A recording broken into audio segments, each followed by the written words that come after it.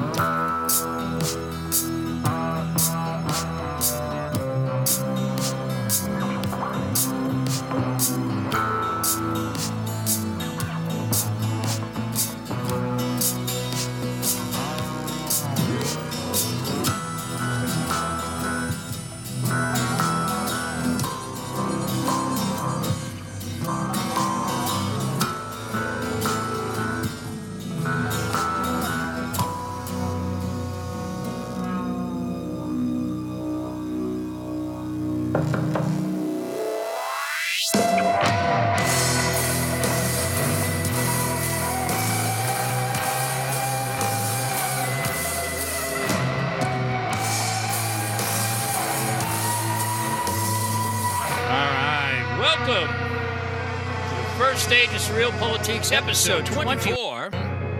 Yes, they were bribed. Indeed, they were, ladies and gentlemen. Today's August 28th, 2023 is the current year. And Ukraine is back in the news after former prosecutor Viktor Shokin made an appearance on Fox News' One Nation with Brian Kilmeade. Kilmeade, normally among the most shameless of pro-Ukraine propagandists, aired the interview just this past weekend, during which Shokin stated what is obvious to anyone who's been paying any attention to what's going on in the world. Yes, they were being bribed, he said, referring to the Biden crime family. And why don't I go ahead and just pull up that? Well, you know what? It's translated. Do I want to play the clip for you? We'll do it. We'll do it real quick. I do not want to deal in unproven facts, but my firm personal conviction is that, yes, they were being bribed. The fact that Joe Biden gave away $1 billion in U.S.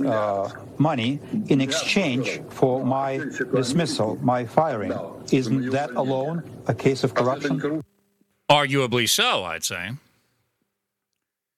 And of course, they have explanations for that, but they're all a bunch of lies. Shokin was famously fired after Joe Biden, then vice president and heading up Ukraine foreign policy for the Obama administration, threatened then President Petro Poroshenko with the loss of $1 billion in promised U.S. loan guarantees. Biden would later tell the story to the Council on Foreign Relations in 2018, saying, "You don't fire a prosecutor, you're not getting $1 billion, he said, followed by, "Son of a beep, he got fired."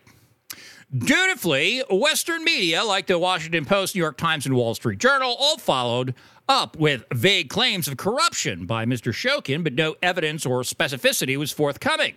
What was forthcoming was that Shokin had been investigating Burisma, the Ukrainian energy company that hired now President Biden's crackhead son Hunter to be on its board of directors.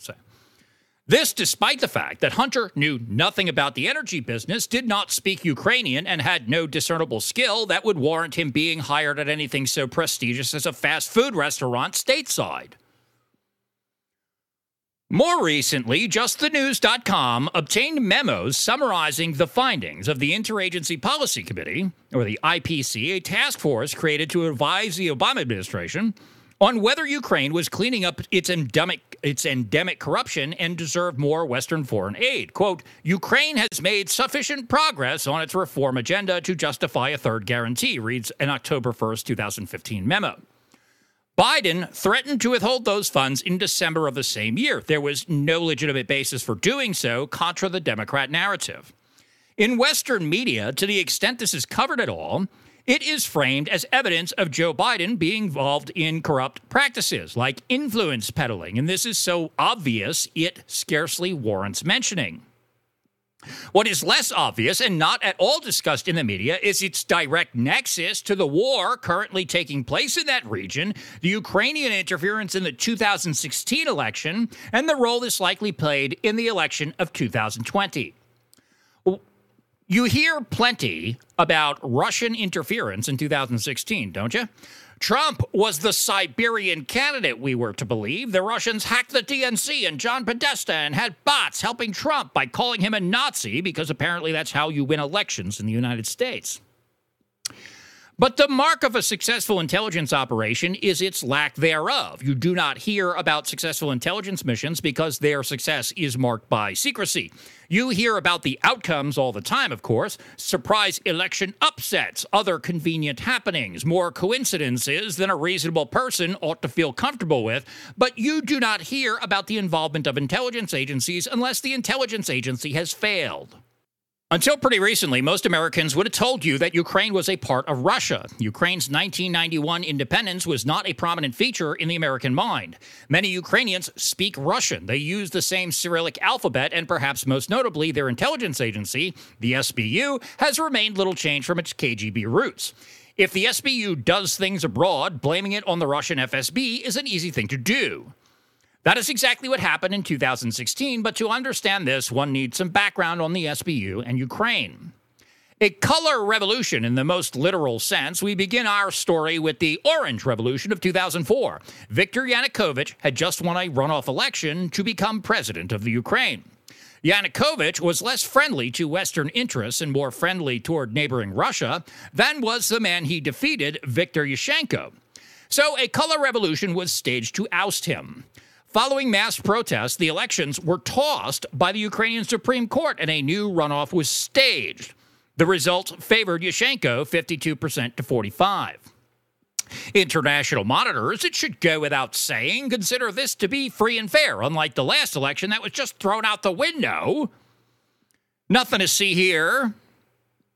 But even if this is true, of which the sane must be skeptical, if Yanukovych still got 45% of the vote after being accused of corruption, it hardly seems like this was some will of the people situation. Ukrainians liked Viktor Yanukovych. They wanted him to be their president. In keeping with this obvious reality, he ran again and was elected again in 2010.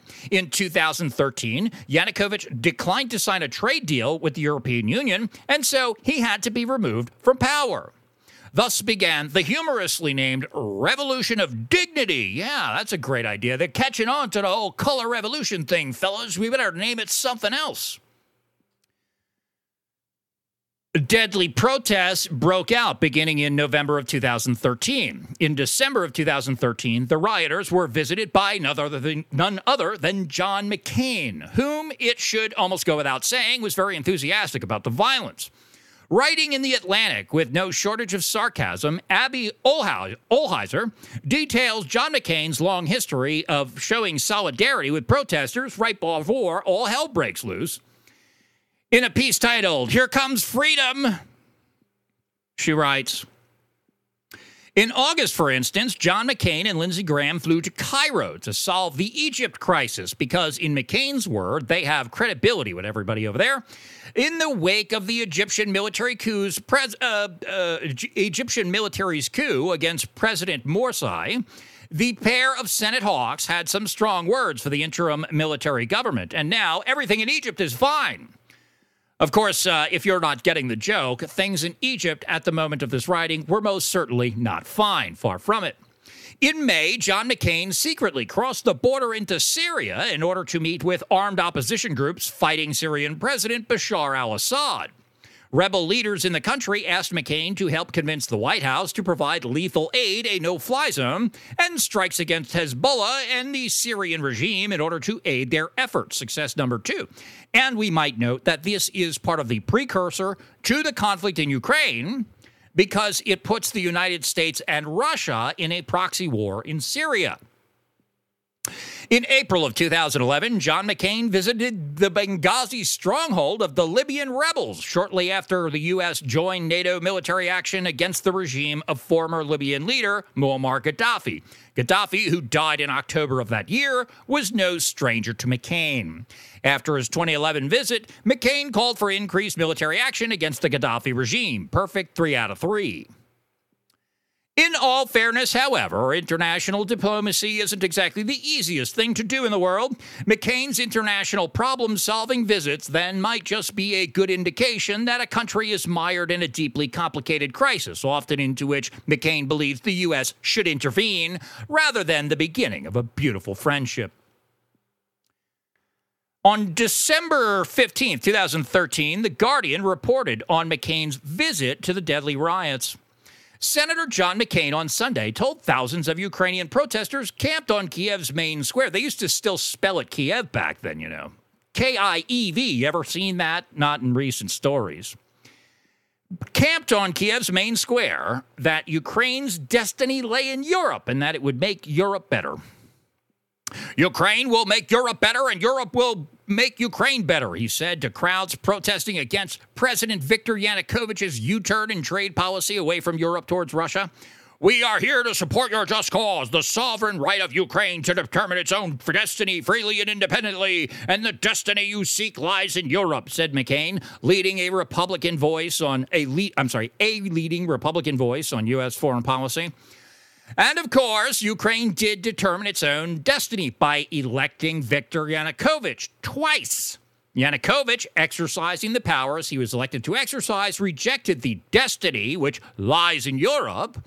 Then foreign actors came to Ukraine again to interfere in their affairs. And much like the other foreign trips of Senator McCain, matters were not improved in Ukraine following the visit.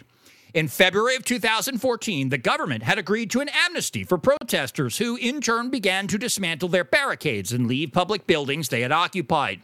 Mr. Yanukovych and the opposition were talking about a coalition government and a return to the 2004 Constitution, which limited presidential powers. The world breathed a wary sign of relief, yet less than 24 hours later, on February 18th, the agreement and parts of central Kiev were up in flames.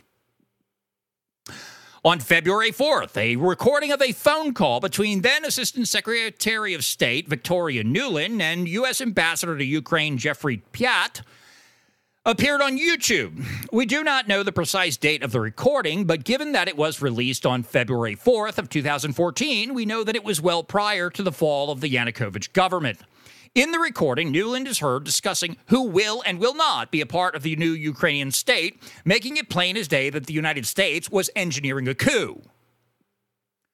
On February 21st, police abandoned Kiev. Rioters stormed government buildings, and Yanukovych fled for his life into neighboring Russia. The Ukrainian parliament voted unanimously the next day, after they had been threatened by rioters who took over their building, to remove Yanukovych from power and return to the 2004 Constitution, which preceded Yanukovych's first election in 2005. In Ukraine, the president is limited to 2 5-year terms. Since Yanukovych's first victory was not officially recognized, he could have served a second term and been in office when Donald Trump came to power, in which case there would be no war going on there today. Or he could have been ousted the following year, if that is what the Ukrainian people actually wanted. They could have sought their destiny in Europe then, but the U.S. State Department, for all their love of democracy, was not about to wait and see what the people of Ukraine wanted. They had to oust Yanukovych precisely because they knew that he would be reelected. Among those who helped this coup the most were the much-talked-about Nazi factions in Ukraine. While your humble correspondent is all too familiar with leftist hysteria regarding Nazis, in this instance, it is worth noting the involvement of these groups. Vladimir Putin said that he aims to denazify Ukraine. Western media said there are no Nazis in Ukraine, and famously they hold out Volodymyr Zelensky's Jewish ancestry as a way to divert attention from this reality. TheGrayZone.com has detailed a confession about Nazi involvement in the 2014 coup. On February 5th, 2022, only days before the full-scale war with Russia erupted, Yevgen Karas of the neo-Nazi C-14 delivered a stem-winding public address in Kiev intended to highlight the influence his organization and others like it enjoyed over Ukrainian politics. Quote, LGBT and foreign embassies say there are not many Nazis at the Maidan. That's the Revolution of Dignity is the Maidan. Maybe about 10% of the real ideological ones, Karras remarked. He goes on to say, if not for those 8% of neo-Nazis, the effectiveness of the Maidan coup would have been dropped by 90%. The 2014 Maidan Revolution of Dignity would have been a gay parade if not for the instrumental role of neo-Nazis, he proclaimed. Karras went on to opine that the West armed Ukrainian ultranationalists because, quote, we have fun killing. He also fantasized about the balkanization of Russia, declaring that it should be broken up into 5 different countries. And in the show notes for today, for episode 24 of Stage 1, I have actually embedded a tweet with the video of this, but the guy's speaking in Russian or maybe Ukrainian. It's hard to tell the difference. And there's English subtitles, so it's of minimal interest to you, I believe, for the show. As for holding out Zelensky's Jewish ancestry as proof that there are no Nazis in Ukraine, this is an insult to intelligent people everywhere. It is well known and undisputed that Azov and other Nazi militias in the country are the plaything of one Igor Kolomoisky. The Allgemeiner, which describes itself as a global news outlet covering, quote, matters of Jewish interest around the world, details Kolomoisky's financing of these groups in a June 2014 article by Dave Bender. Among those going into battle from the Ukrainian side are some 500 trained fighters in the self-declared Azov battalion, backed by Jewish energy magnate and Dnipropetrovsk region governor Igor Kolomoisky, according to Israel's Mariv Daily. A Ukrainian military spokesman said pro-Russian separatists on Tuesday opened fire at a Ukrainian army position in the Donbass region, and vandals blew up railway cars in Lugansk in order to impede railway traffic in the area. A source at Ukraine's National Security Defense Council, cited by Voice of Russia, claimed that, quote, Kolomoisky is the most outspoken opponent of the plan on settling the situation in the east of Ukraine. So we have this Jewish energy magnate who is financing the openly neo-Nazi Azov battalion, and he's the one who is most opposed to settling the conflict. Wow, it's really interesting. It's kind of weird. The gray zone has more on Azov, Kolomoisky, and Zelensky's ties to one another. Quote, incorporated into the Ukrainian National Guard, the Azov Battalion is considered the most ideologically zealous and militarily motivated unit fighting pro-Russian separatists in the eastern Donbass region. With Nazi-inspired Wolfsangel insignia on the uniforms of its fighters, who have been photographed with Nazi SS symbols on their helmets, Azov is, quote, known for its association with neo-Nazi ideology and is believed to have participated in training and radicalizing U.S.-based white supremacy organizations, according to an FBI indictment of several U.S. white nationalists that traveled to Kiev to train with Azov. And I believe that that's from the RAM indictment, the Rise Above movement, if you're unfamiliar. In 2019, Kolomoisky emerged as a top backer of Zelensky's presidential bid. So you have the Jew who's funding the Nazis, funds another Jew to become president, okay? Though Zelensky made anti-corruption the signature issue of his campaign, the Pandora Papers exposed him and members of his inner circle stashing large payments from Kolomoisky in shadowy webs of offshore accounts. As one might expect, the Russian speakers who elected Yanukovych were none too happy about the coup or the fact that Nazis were in control of their country because, like fighting Nazis, that's like the whole Russian thing, Jewish financing notwithstanding, in Crimea and the Donetsk basin, better known as the Donbass region, thousands of protesters took to the streets. They pleaded for the Russian Federation to protect them from the new regime in Kiev, which seemed a prudent thing to do since they were confronted by pro-Kiev demonstrators, including prominently the Nazi factions, and brutal melees broke out, leaving many injured. On February 27th, after a series of overnight raids, gunmen seized government buildings in Crimea, raised the Russian flag, and barricaded themselves inside. A standoff ensued, and Russian troops eventually went in and seized control of Crimea. In April of 2014, the Donetsk People's Republic and the Lugansk People's Republic both declared their independence from Ukraine. These newly formed governments received weapons and other assistance from the Russian Federation, and a campaign of artillery shelling back and forth ensued, which continued until the outbreak of the 2022 invasion. It was just 3 months after the coup, while the country was in a de facto state of war with Russia, that Burisma announced that Hunter Biden had been hired to be on their board of directors. So what you need to understand here is that this is not just corruption, it's military strategy. So far, we have heard very little about the SBU by name in our story. News outlets report misconduct on the part of the police, but never say anything about which agency those officers were involved with. The SBU is Ukraine's intelligence service, and it seems odd indeed that we do not hear about them in any contemporaneous news stories dealing with the violent overthrow of the government, while foreign officials stoked the flames and planned the staffing of the new government prior to the fall of the prior one. Quoting from a July 2021 article in the Security and Human Rights Monitor, who guards your guardians? The answer to that question says much about the sort of state one lives in. Strong oversight over security and intelligence services is an essential feature of a well-functioning and healthy democracy. The lack of such oversight, meanwhile, is the hallmark of a police state. Are you effing kidding me? Excuse me a second. Ha!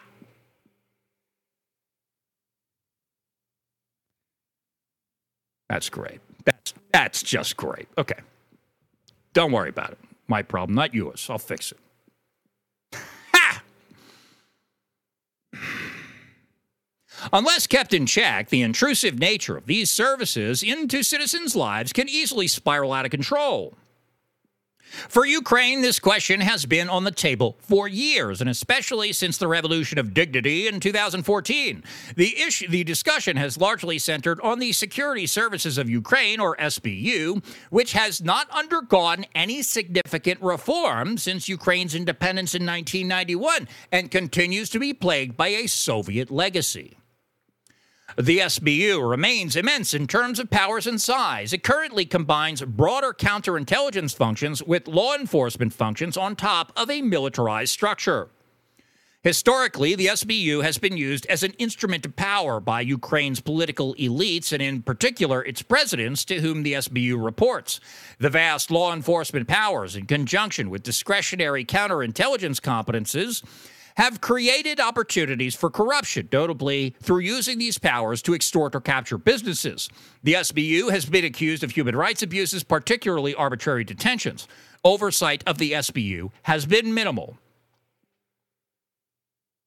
And we might here note that though the SBU answers to the president in theory, the fact that Viktor Yanukovych has been twice elected and twice overthrown seems to suggest that perhaps he's not in the driver's seat. Think about this for a minute. In 2021, the Security and Human Rights Monitor is saying that the SBU is little changed from its KGB legacy. This despite a 2018 law signed by Zelensky supposedly aimed at bringing about such a change, which by inference I should say, means it is all the less changed since the 2014 coup. From this, we infer their complicity therein. If the spy agency failed to stop a foreign coup, they would all be fired. If they had been implicated in a way that the new regime did not appreciate, they would all be in prison. Instead, everything is status quo for Ukraine's spies. According to British political expert Taras Kuzio, the organizational structure of the SBU remains bloated in size compared to its predecessor, the Soviet-Ukrainian KGB, because the total number of active officers is as high as 30,000 personnel. It is 6 times larger than the British domestic MI5 and external MI6 combined. These people are not lacking in resources or talent.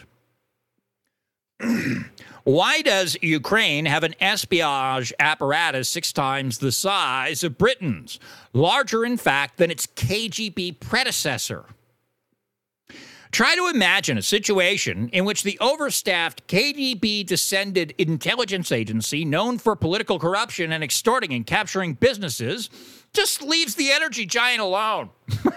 You guys do your thing. I don't need to know nothing about it. You know, they take no interest at all in that company hiring the crackhead son of a foreign politician. The agency just, it's you guys, it's private sector. We don't mess around with you. That's not plausible. You know that, right?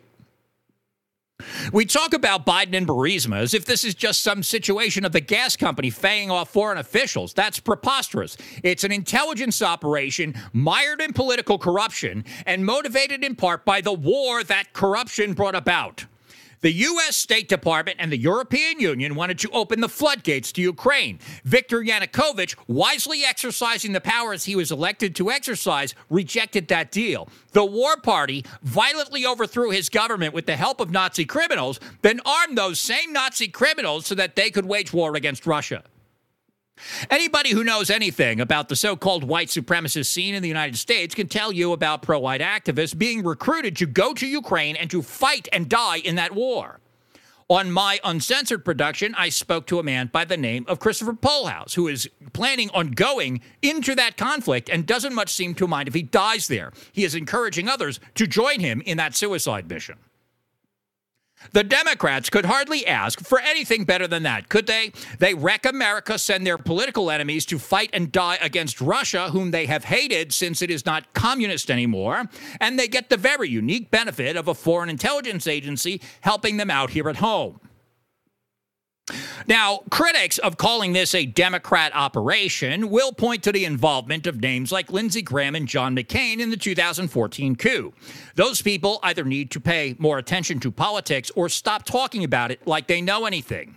John McCain was a Democrat, and he only stopped being a Democrat when cancer in his brain killed him.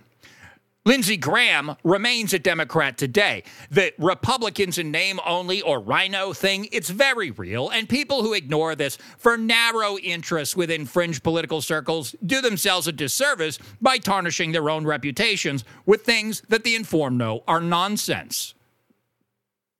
The Obama State Department overthrew the elected government of Viktor Yanukovych with the help of the SBU and their Ukrainian neo-Nazis. In return, they helped interfere in the 2016 election to assist Hillary Clinton. In January of 2017, in a piece titled Ukrainian Efforts to Sabotage Trump Backfire, Ken Vogel and David Stern detail some of the less controversial points of this plot.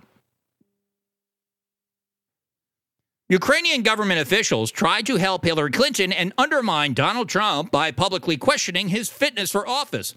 They also disseminated documents implicating a top Trump aide in corruption and suggested they were investigating the matter, only to back away after the election. And they helped Clinton's allies research damaging information on Trump and his advisors, a Politico investigation found.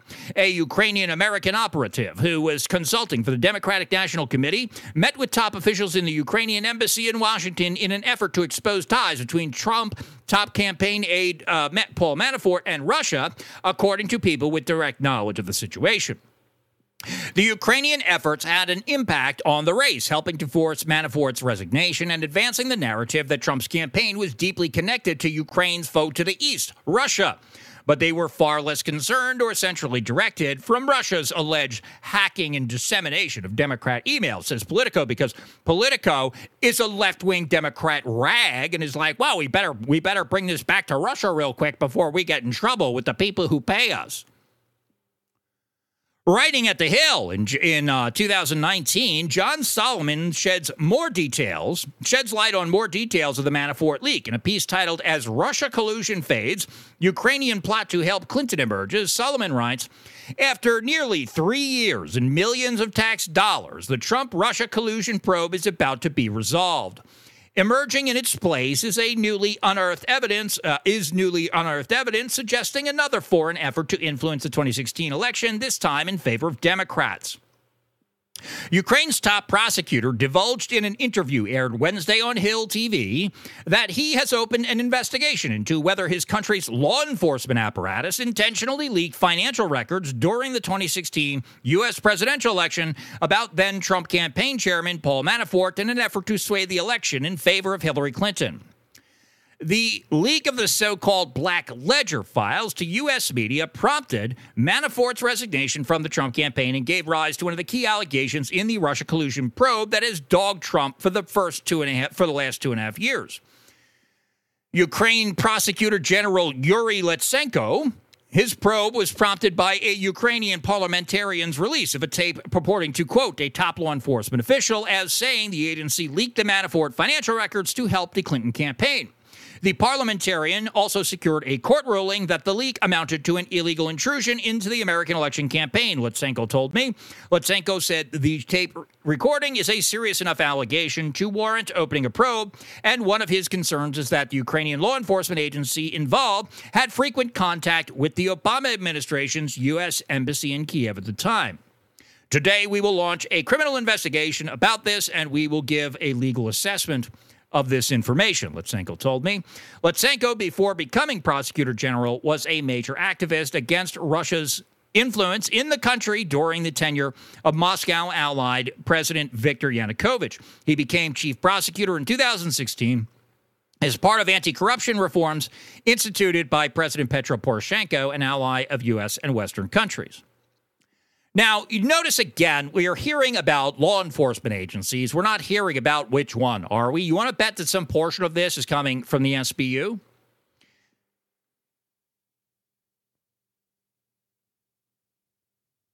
But this is just what's obvious. There's less obvious things. We've heard so much about Russian bots and trolls, most notably from the now deceased Yevgeny Prigozhin's Internet Research Agency, and how they supposedly helped sweep Donald Trump into power. But among the most noteworthy trolls in 2016 was a Jewish American named Andrew Ornheimer, who went by the screen name of Weave.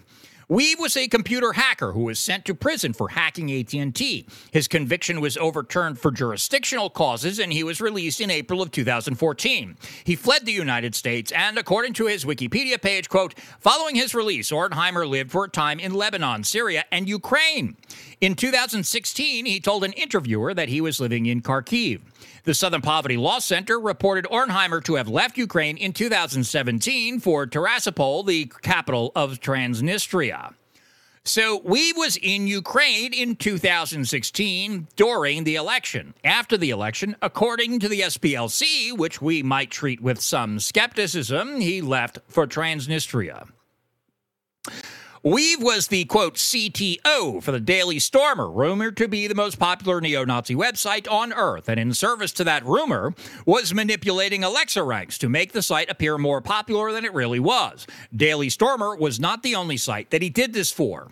Daily Stormer endorsed Donald Trump and spread the idea that Trump was a closet Nazi. American journalists obsessed with Alexa ranks and with Nazis ran with this narrative and used the Daily Stormer as a primary source for countless news articles spreading this narrative.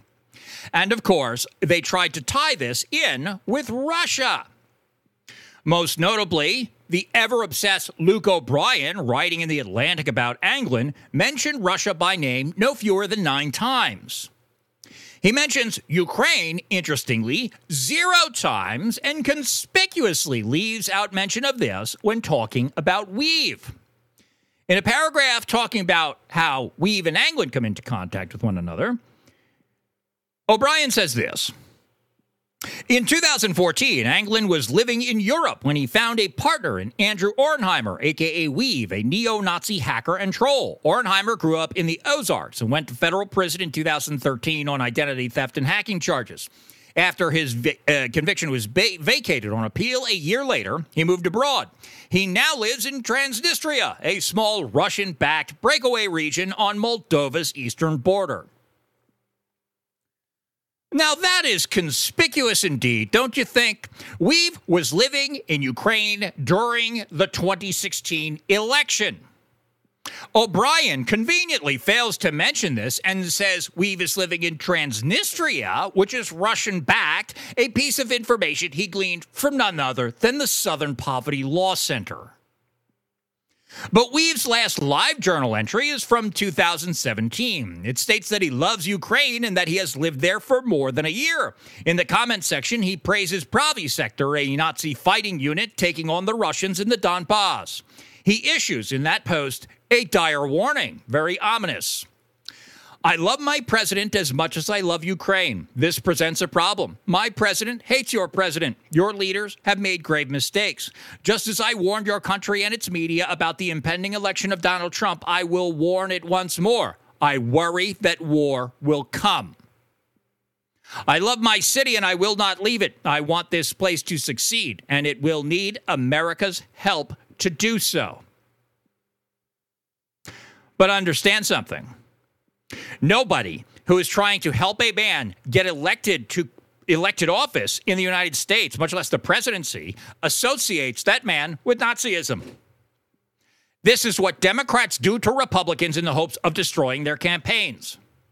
Weave was in Ukraine after the Democrat coup, very shortly after the Democrat coup. This Jewish American was hanging out with Jewish-financed neo-Nazis with American backing, supporting their conflict against the Russians. He expected that Donald Trump would not help his friends in the war, so he called Donald Trump a Nazi. And this was easy enough for him to do with some credibility since he was immersed in the neo-Nazi culture of his new friends in Ukraine. Weave did not love Donald Trump. He was not trying to help him. He was trying to help Hillary Clinton because he knew his Ukrainian friends would need American support and that Hillary Clinton would provide it. This plan backfired. Instead of ruining Donald Trump's campaign, there was a growing white nationalist movement in the United States and Donald Trump in the White House. Obviously, this had to be stopped at all costs. And it will be beyond the scope of our inquiry today to detail the many ways Weave and others set to bring this about, but his involvement in the Charlottesville Unite the Right rally and subsequent litigation bears mentioning. For details, you could view a thorough exposition on this by Hunter Wallace at Occidental Dissent. He titled it The Daily Stormer, The Vetting of Weave. That's at OccidentalDissent.com. Following Trump's election, the Daily Stormer engaged in a number of high-profile stunts. The most notable of these was their involvement in the Unite the Right rally of 2017 in Charlottesville, Virginia. In advance of that event, Weave published an article titled Operational Security for Right-Wing Rallies, which read like a criminal handbook on destroying evidence. This article was introduced as evidence through an expert witness in the Sines v. Kessler civil trial, which took place in October and November of 2021. Weave, notably, was not a defendant in that lawsuit. He was referenced by the plaintiffs only as the CTO of the Daily Stormer, and his name was conspicuously omitted in a campaign that was more about doxing and digging up information than it was about anything to do with the events in dispute. The plaintiffs knew his name, they knew who he was, and they chose not to mention him. The article had to be introduced through the expert witness because Weave was not called as a witness by the plaintiffs, and the federal rules of evidence technically consider this hearsay. The only way that they could introduce the article was to have their expert witness comment on it. After the event, Weave accused me of ratting because I provided exculpatory evidence to the Federal Bureau of Investigation. He launched a campaign against me and against others that was relentless and defamatory and beyond the reach of U.S. defamation laws because he resides in Ukraine. After the Daily Stormer, supposedly promoting an ethnocentric National Socialist ideology, set about creating as many divisions in that movement as possible. Andrew Anglin described white women as evil and suggested their eggs should be harvested, fertilized by white men, and implanted into Asian women as incubators for future offspring. He set about creating class divisions, attacking the Traditionalist Worker Party and others over optics. He set about creating generational divisions with relentless attacks on boomers. He eventually descended into advocacy of aspirational inceldom, involuntarily celibate inceldom. One need not embody the teachings of Jesus Christ to know that this is lunacy. One need only read Adolf Hitler. You do not have an ethnocentric movement divide along sex, generation, and class. The whole entire point of such a movement is to unite across these lines for racial unity. You certainly don't tell them to stop having sex. I illustrate these points only to shed light on the part more pertinent to our story. The Daily Stormer was not Russian, it was Ukrainian. It was not the most popular neo-Nazi website. It was made to look that way by a Jewish criminal living in Ukraine who had most likely been recruited by the SBU. They did not try to help Donald Trump. They were trying to prevent him from becoming president because they figured Hillary Clinton would help them wage their war against Russia. And when that did not work, they destroyed the movement that they helped to create. The Western media blamed it all on Russia, and now we are involved in a proxy war therewith. And that's what happens in Ukraine, ladies and gentlemen. And if anybody tells you that it's something else, then that person is dishonest or uninformed. There's no other way to put it. 217-688-1433 if you would like to be on the program. And the more you talk, the less I have to. So please do give us a call. Now, let me, I should probably rest my chords for just a minute here. And maybe the way that I'll go about doing that is I should probably pull up, let's see here. I'm going to pull up something and play it for you. I don't know exactly what yet. You know what I'll do? I'll play, I do know what I'm going to do. Pardon me. Where's this thing? Come on, yada, yada, yada, yada. We'll get there eventually. All my tabs had to be. There we go. I'll play this thing with the subtitles. Oh, but now you got the audio people. This is going to drive you crazy. No, that's not a good thing to play. Give me a second here. I'm sorry.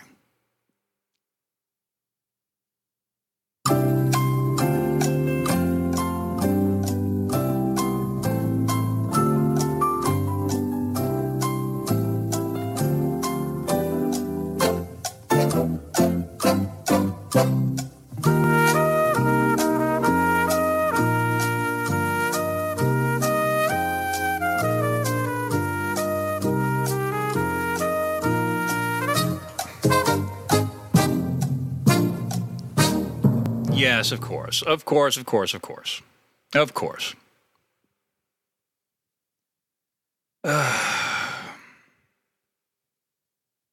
Just 6 months ago, Trump's reelection seemed like a pretty tough bet for a lot of reasons, but let's boil it down.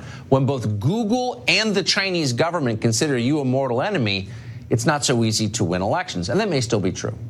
But now he's got a massive advantage. The Democratic Party has started working in earnest for Donald Trump, which is, and let's be honest about it, essentially what they've been doing. First, Democrats pursued an impeachment strategy that was so thoroughly dumb and nonsensical that in the end, it looked like a Republican plot. They literally impeached Donald Trump this week on Wednesday, and it helped him in the polls. Bizarre. But if that wasn't weird enough, Democratic office holders started saying things that seemed expressly designed to alienate and enrage American voters. And not close call stuff. Not, calling for tax increases that polls show people don't really want. We've seen that before. Mike Dukakis tried that 35 years ago. In the end, it didn't work, but you didn't get the feeling that Mike Dukakis was actively trying to lose the election. But that's not the case with the Democratic primary debate in Leon Trotskyville. But this is the kind of thing Democrats have been saying for the last year as they jockey to become the Democratic nominee. Does anyone support this? Do people support putting men in women's prisons? Do they really support reparations for illegal aliens? Shutting down America's single most robust economic sector, energy? And by the way, do they really support free health care for illegal aliens? Letting convicted murderers vote from prison? How about identity politics? It doesn't matter what your color is, by the way. There's a lot of polling on this. Most people of all colors think identity politics is insane because it is. It's an incitement to tribalism and worse. People aren't for that. By the way, people don't support wasting a year trying to impeach and remove a democratically elected president because he wanted to investigate Hunter Biden's corrupt deal. Whatever. All of this is crazy. So it doesn't matter who seems the most moderate or who's best looking or what color they are. It doesn't even matter. What matters is the things they're saying are crazy and people aren't for them and will never be for them. Why are they doing this? Because the Democratic Party has been taken over by extremists. Instead of seeing ordinary Americans as their constituents, they see them as evildoers who must be. Just 6 months ago, Trump's reelection seemed like a pretty tough bet. Anyway, for a lot of reasons. Welcome back to SurrealPolitiks. Shut up, Tucker Carlson. Shut up, Tucker. Shut up. Let's go to the phones. Caller, you are on SurrealPolitiks. What can I do for you, sir? Hello, this is Hadding. Hello, Hadding. Can you hear me all right? I can, sir. Okay. Okay, good. All right. I want to comment on what you've been discussing. You used some information from the gray zone. Yes. Which, it's better than the big networks, but in some ways, they pull their punches. When you have hosts with names like Max Blumenthal and Aaron J. Mate, there's just certain things they don't like to say. And regarding Ukraine, they never stop emphasizing that the country is run by Nazis. They just never stop talking about that. The U.S. government is sending... I understand that, like... Yeah, go ahead. Well, yeah, the U.S. government is sending aid to Nazis! Oh, my God! I mean, that's basically their endless drumbeat. Well, I understand why, you would think it not that big of a deal that the U.S. government was sending money to Nazis. But the point that's being made is that it actually is a big deal that the U.S. government sends money to Nazis, right? So, like, the U.S. government is like, oh, white supremacy is the global terror threat, and that's why we have to lock up Republicans.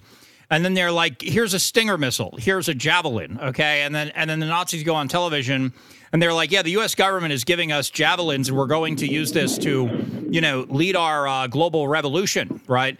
And the thing is, so, like, this is completely nuts is kind of the idea, and I think that, what you have to go to these websites that are not fans of this in order to get information about it, because the rest of the media is like, oh, there's no Nazis in Ukraine. We actually happen to know that that's not true, and so when one liar is giving you one lie, you have to go to the other liar and try to triangulate the truth. No, it's not completely nuts. It's actually a typical Zionist strategy because maybe you know, maybe you don't know. In Syria, the state of Israel has given assistance to the head choppers over there, right? People you would presume would be anathema to Jews. Oh, Jews must be horrified at these. No, they support them. No, I know. They patch them up and send them back. They give them weapons. I mean, the U.S. is involved in all this nonsense over there, right? And it's another proxy war. The enemy of my enemy is my friend is, for the moment, is how they look at it, right? And they just use whatever forces are available, whatever suckers are out there that can be roused to do something foolish on their behalf. That's what they'll use. All right. So in 2014, they stirred up Ukrainian nationalism to a level that was actually self-destructive for Ukrainian nationalism. And they overthrew Yanukovych. But in late 2014, this Azov battalion, I don't know if you knew this, Azov battalion was taken over by the government. It had been a political militia. It was taken over by the government. It got new commanders, and it lost its political character and became known as the Azov Regiment. Right, that's late 2014 that happened. So this was no longer what it had been. I don't think that that's true. Actually, I mean, there's pictures of these guys now with the Wolf's angle, right? I mean, it's not. It's actually like they did this silly PR mission. Yeah, they brought them into the government or whatever. There's actually a video. There's a video in the gray zone. I mean, it's not translated. They do the translating for you. But there's a video that they say is Vladimir Zelensky talking to the Azov guys, and he's like, "Hey, get the weapons out of there," and they're telling him no. They're like, "We're not going to do it. I'll bring 1,000 fighters down here. You're not going to stop us." And so they're a force in the politics down there, and they're not, a thing or two about National Socialism, Hanning. People don't just they don't just get a job and then stop being Nazis, right? That's not how that works, right? The Azov unit is only a very small part of Ukraine's armed forces. I understand that. It's like 900 people, and so but that's the last number that we have, of course. And, these guys were actively involved in recruiting people from the United States. Like, I know guys who went over there, I know, and famously not so long ago, we talked to a guy who's about to go over there. And so they're involved in all this stuff. And I mean, they're still recruiting, Westerners to go over there and join this stupid coup. And, it's not a coup anymore. Now they're waging war against Russia. And so, and they're still using that marketing to do it. It's not a secret. Yeah, I think the guy who was running it when it was still a political militia, I think his name was Biletsky. Yeah, he's no longer. He joined the parliament. Yeah, he's not in there anymore. And it's under the Defense Secretary, Mr. Reznikov. All right, who's very Jewish looking. Also confirmed he was a Jew. But yeah, so the Azov Battalion was nationalized in late 2014. There's maybe some residual nationalist character to the unit. All right, they still, for a long time, they kept that kind of inverted Wolf's angle with the black sun behind it. For a long time, they kept that, but I think they just got rid of it last year. Actually, they don't use that anymore. Because it'd be becoming a PR problem. They're like, I mean, if they had their own optics war like we did in 2018, come on, Well, let me tell you something else I run across. I see people all the time when they want to disagree with the Ukrainian war. They're constantly posting pictures of what are supposed to be Ukrainians displaying swastikas. Like there's this one guy that has the number 28 tattooed on the side of his shaved head. I've seen in a number of different pictures, and he has a big old swastika on his torso. And there's been some other pictures that I've seen that had swastikas in them. Every time that I've been able to trace the origins of one of these pictures, they always turned out to be from 2015 or earlier. They're all from 2015 or earlier. And I discovered that some months ago, and I just found out very recently why that is. Why are all these pictures from 2015 or earlier? It's because in 2015 it became illegal to display a swastika. It actually became illegal. There was a law called the decommunization law. I got information about it from The Guardian. 20th of April, 2015, story by Lily Hyde. It says the Ukrainian President Petro Poroshenko is expected to sign a package of laws on decommunization. The laws ban Nazi and communist symbols. So that's why every time I try to trace a picture of a Ukrainian with a swastika, it always turns out to be from 2015 or earlier, because it's not legal to show those anymore. All right, so that's one thing. Well, if you look at Russian media, they'll show you these things on the prisoners of war. But okay. Well, it's not legal to display them after 2015. But, the RT, of course, has a particular bias. I learned from RT, for example, that Svoboda is, as they called it, the Nazi party of Ukraine. That's what RT said. And I just did a little very simple research about Svoboda. And I found out in the 2018 election, they got 2% of the vote. They were down from something like 15%. And with 2%, they have no participation in the government. So Svoboda is not a force in Ukraine whatsoever at this point. And I don't know if you know this. In September of 2021, anti-Semitism was made illegal in Ukraine. The Ukrainian parliament made anti-Semitism illegal. And then in early 2022, anti-Semitism became a felony. It's a felony in the Ukraine to criticize Jews. Well, Jews tend to do that, and I'm not sure that that's dispositive of the point that we're making here, which is that the Nazi factions exist. Maybe they have removed some of their branding to deal with SurrealPolitiks in a situation. Zelensky knows he's about to be invaded by Russia and that Russia is saying that he's going to denazify the country.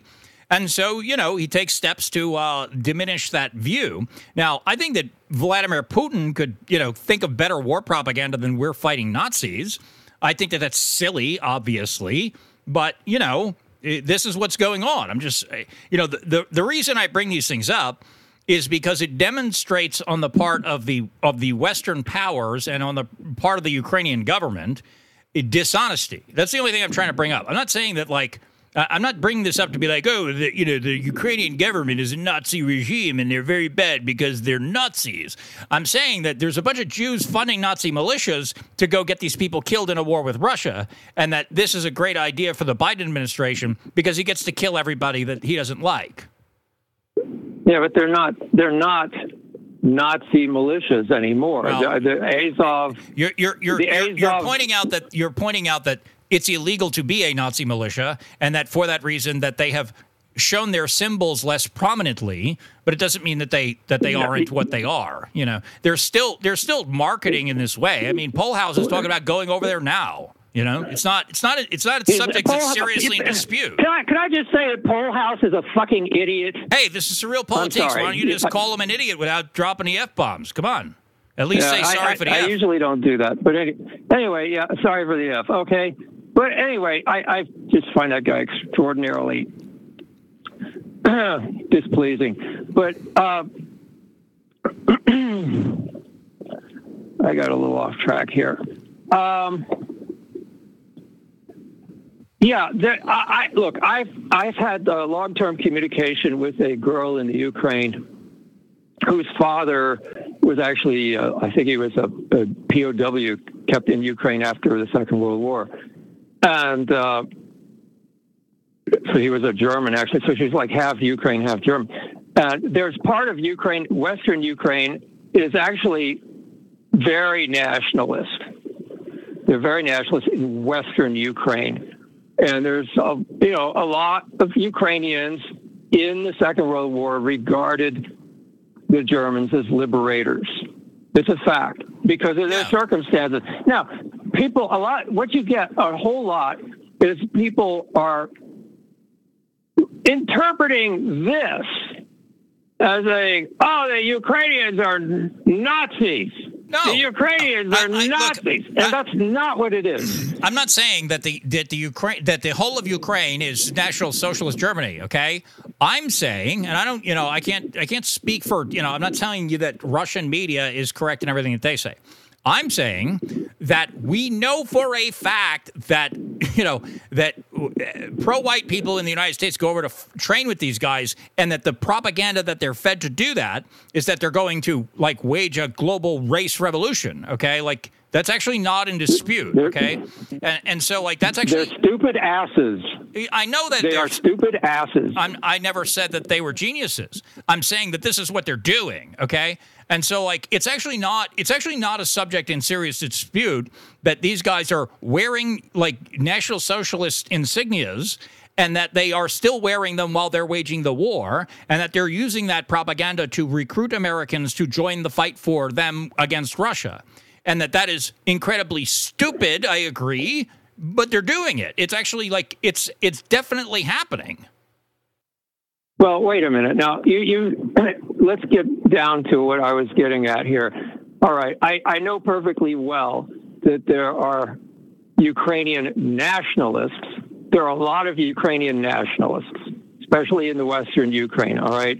And these people do not view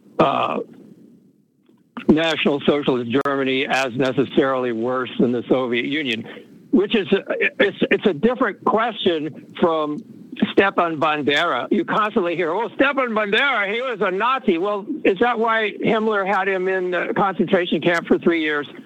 No, he was not. He was not their collaborator. He had his own Ukrainian nationalist thing.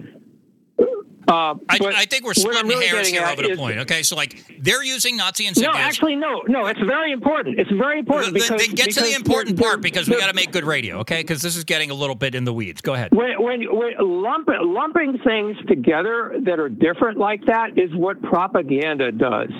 I understand that. Together things that are different. We're dealing with a lot of propaganda here, Hatting. So it is not the most pertinent thing that these guys are not dogmatic German, come on. So they're running around with Nazi insignias. That's not in dispute. They're recruiting Americans to come join them with Nazi propaganda. Been there? How many do you think are doing that? How many do you think are doing that? I'm not over there to count them, Hatting. I've seen the pictures of the POWs. I've seen the pictures of them with the damn Wolfsangle flags. Okay, so from RT. They're not just from RT, but yeah, in RT. So, if you want to go find out about when Western media is lying about the conflict, you go look at the other side, right? So this is not. It's not. And by the way, I said, it's not just them. Both sides are lying. Come on, but even before, I'm getting a little annoyed here. Okay, we're splitting hairs because we know that they're doing. This is not in serious dispute. Before the conflict broke out, they were recruiting guys. I can't name names, but I know guys who went over there for this. Okay, the Ram guys went over there. They were doing Nazi Fight Club stuff. Okay, and there's a lot of this material. It's not just RT. I mean, a lot of stuff happened before the conflict broke out, or at least before the 2022 conflict broke out. This is going on for a very long time. And so, the U.S. government considered the Azov Battalion and all those things, terror threats in the United States because of this. And they were using this as evidence against guys who in the United States. They say, oh, you went over there to go train with this Nazi militia, and now you're back in the United States. We're using that as evidence against you in court. So, this is a long-running thing. Okay, listen.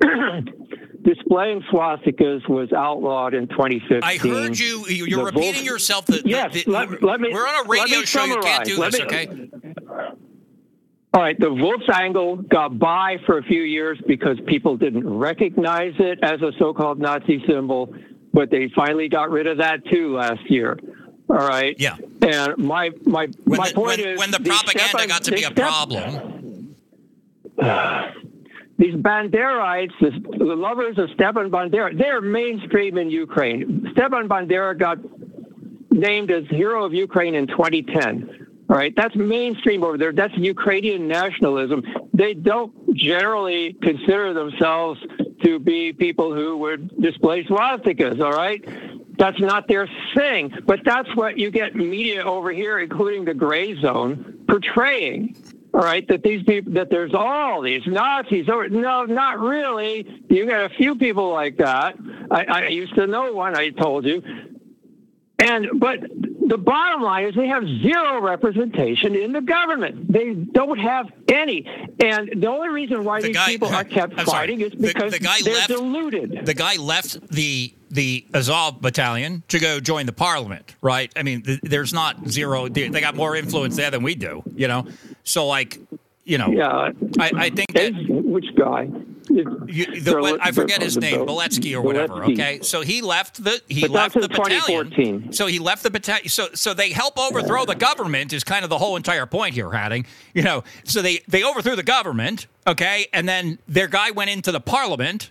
And then they started fighting the war in Russia. And throughout the history of this thing, I can't detail every involvement of them in my opening monologue, but I mean, there's a lot of other stuff that I read today. If you want the source material, I'll give you the bookmarks that I have, okay? That Poroshenko was saying that these are the best fighters that we have, okay?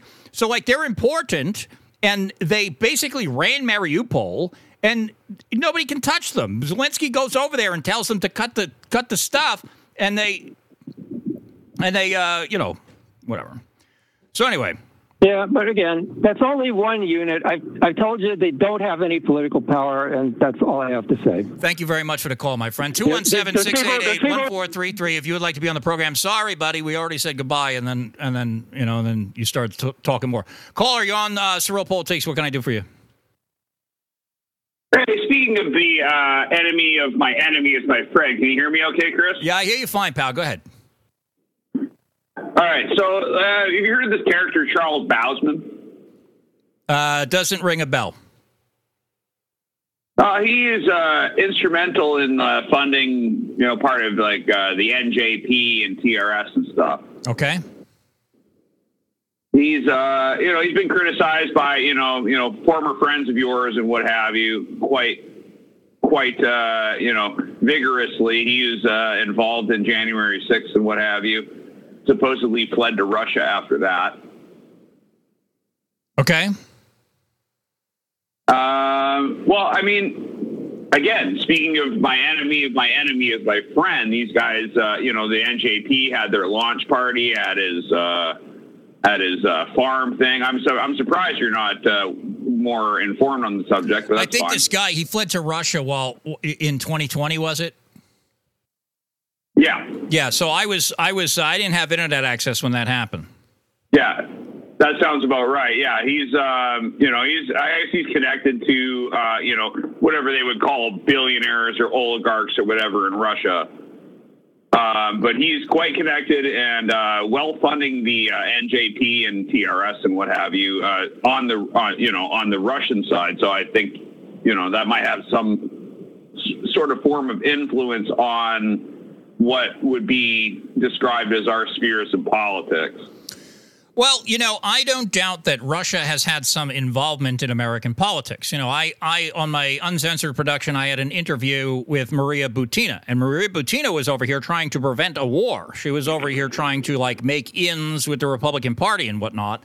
And she was famously prosecuted for being an unregistered foreign agent, although she was not employed by any government agency of the Russian Federation. I did not probe the circumstances of her relationship with the Russian government at the time. She's now a member of parliament over there. And to the extent that the Russian government may be involved in moving things in a rightward direction in the United States, I don't think that that's a bad thing for the Russian Federation to do. And so, there's that. But I don't think that the Russian government would be trying to help Donald Trump by making him out to be a Nazi. That sounds like something that somebody who doesn't want to help Donald Trump does. You know what I'm saying? No, that makes sense. But anybody who thinks that there isn't foreign interference in elections is pretty misguided, I would say. But this guy, there's a lot of people who think this guy is sort of like the benefactor, the main sort of golden goose of dissident right politics. Well, I don't know enough about it to say. I imagine that I'm not calling into question the veracity of the things that you've told me, but I have no idea. I have no information about financial tractions between this guy and the NJP or TRS, and so I'm just hearing you say this on the show and live in real time, and I don't have any information about that, but.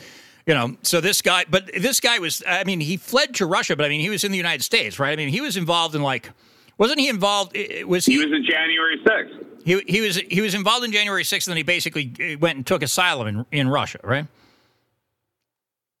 Yeah, he fled prosecution. It seems to be.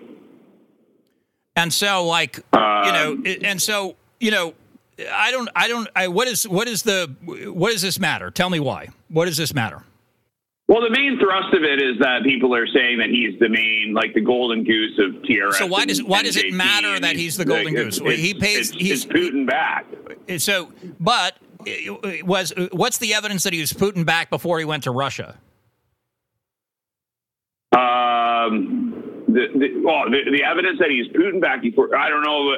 People are saying that he's Putin back. I'm not entirely certain of the whole thing. So the guy's got some money. He's a big supporter of Alexander Dugin. So the guy's an American, right? He's in America and he's doing American things. He's got land in America. He owned land. Well, Bousman. We can make inferences by the last name there. The name doesn't ring a bell to me that I would know the ethnicity of Bousman, but I don't know. I have no idea. If you have an inference from the name, let me know. I'm not an expert on these things. So I do have an inference for the name, but I would probably save it for the uncensored production. Okay, so you're saying that the guy's of Jewish ancestry? It seems to be. Okay. He's a big supporter of Prigozhin. This, that, and the other thing.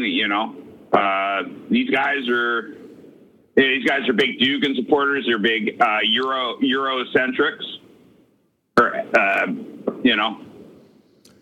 don't know. It seems a bit weird to me. Again, I don't support. I don't think anybody unfettered support for the Ukraine is is a little bit misguided in my assumption. I'm sorry, say it again. Unfettered support for Ukraine. Well, unfettered support for Ukraine is misguided. Yes, I agree with that. And so, like, okay, continue with your point. Sorry. Yeah, unfettered support for Ukraine is misguided in my position, but also too is that you can't discount what's happening with our section or our little group of politics. However fringe we may be, there are some influences coming from certain sectors of Russia. And anybody that thinks that's not real is, I think, misguided. Well, the question is, what is the influence, I guess, and so a guy who's in America, who is doing things in America and happens to have some money, gets in legal trouble, goes to Russia. That actually seems like a really reasonable thing for an American to do, right? And so I like the fact that you say he's like a Dugin fan.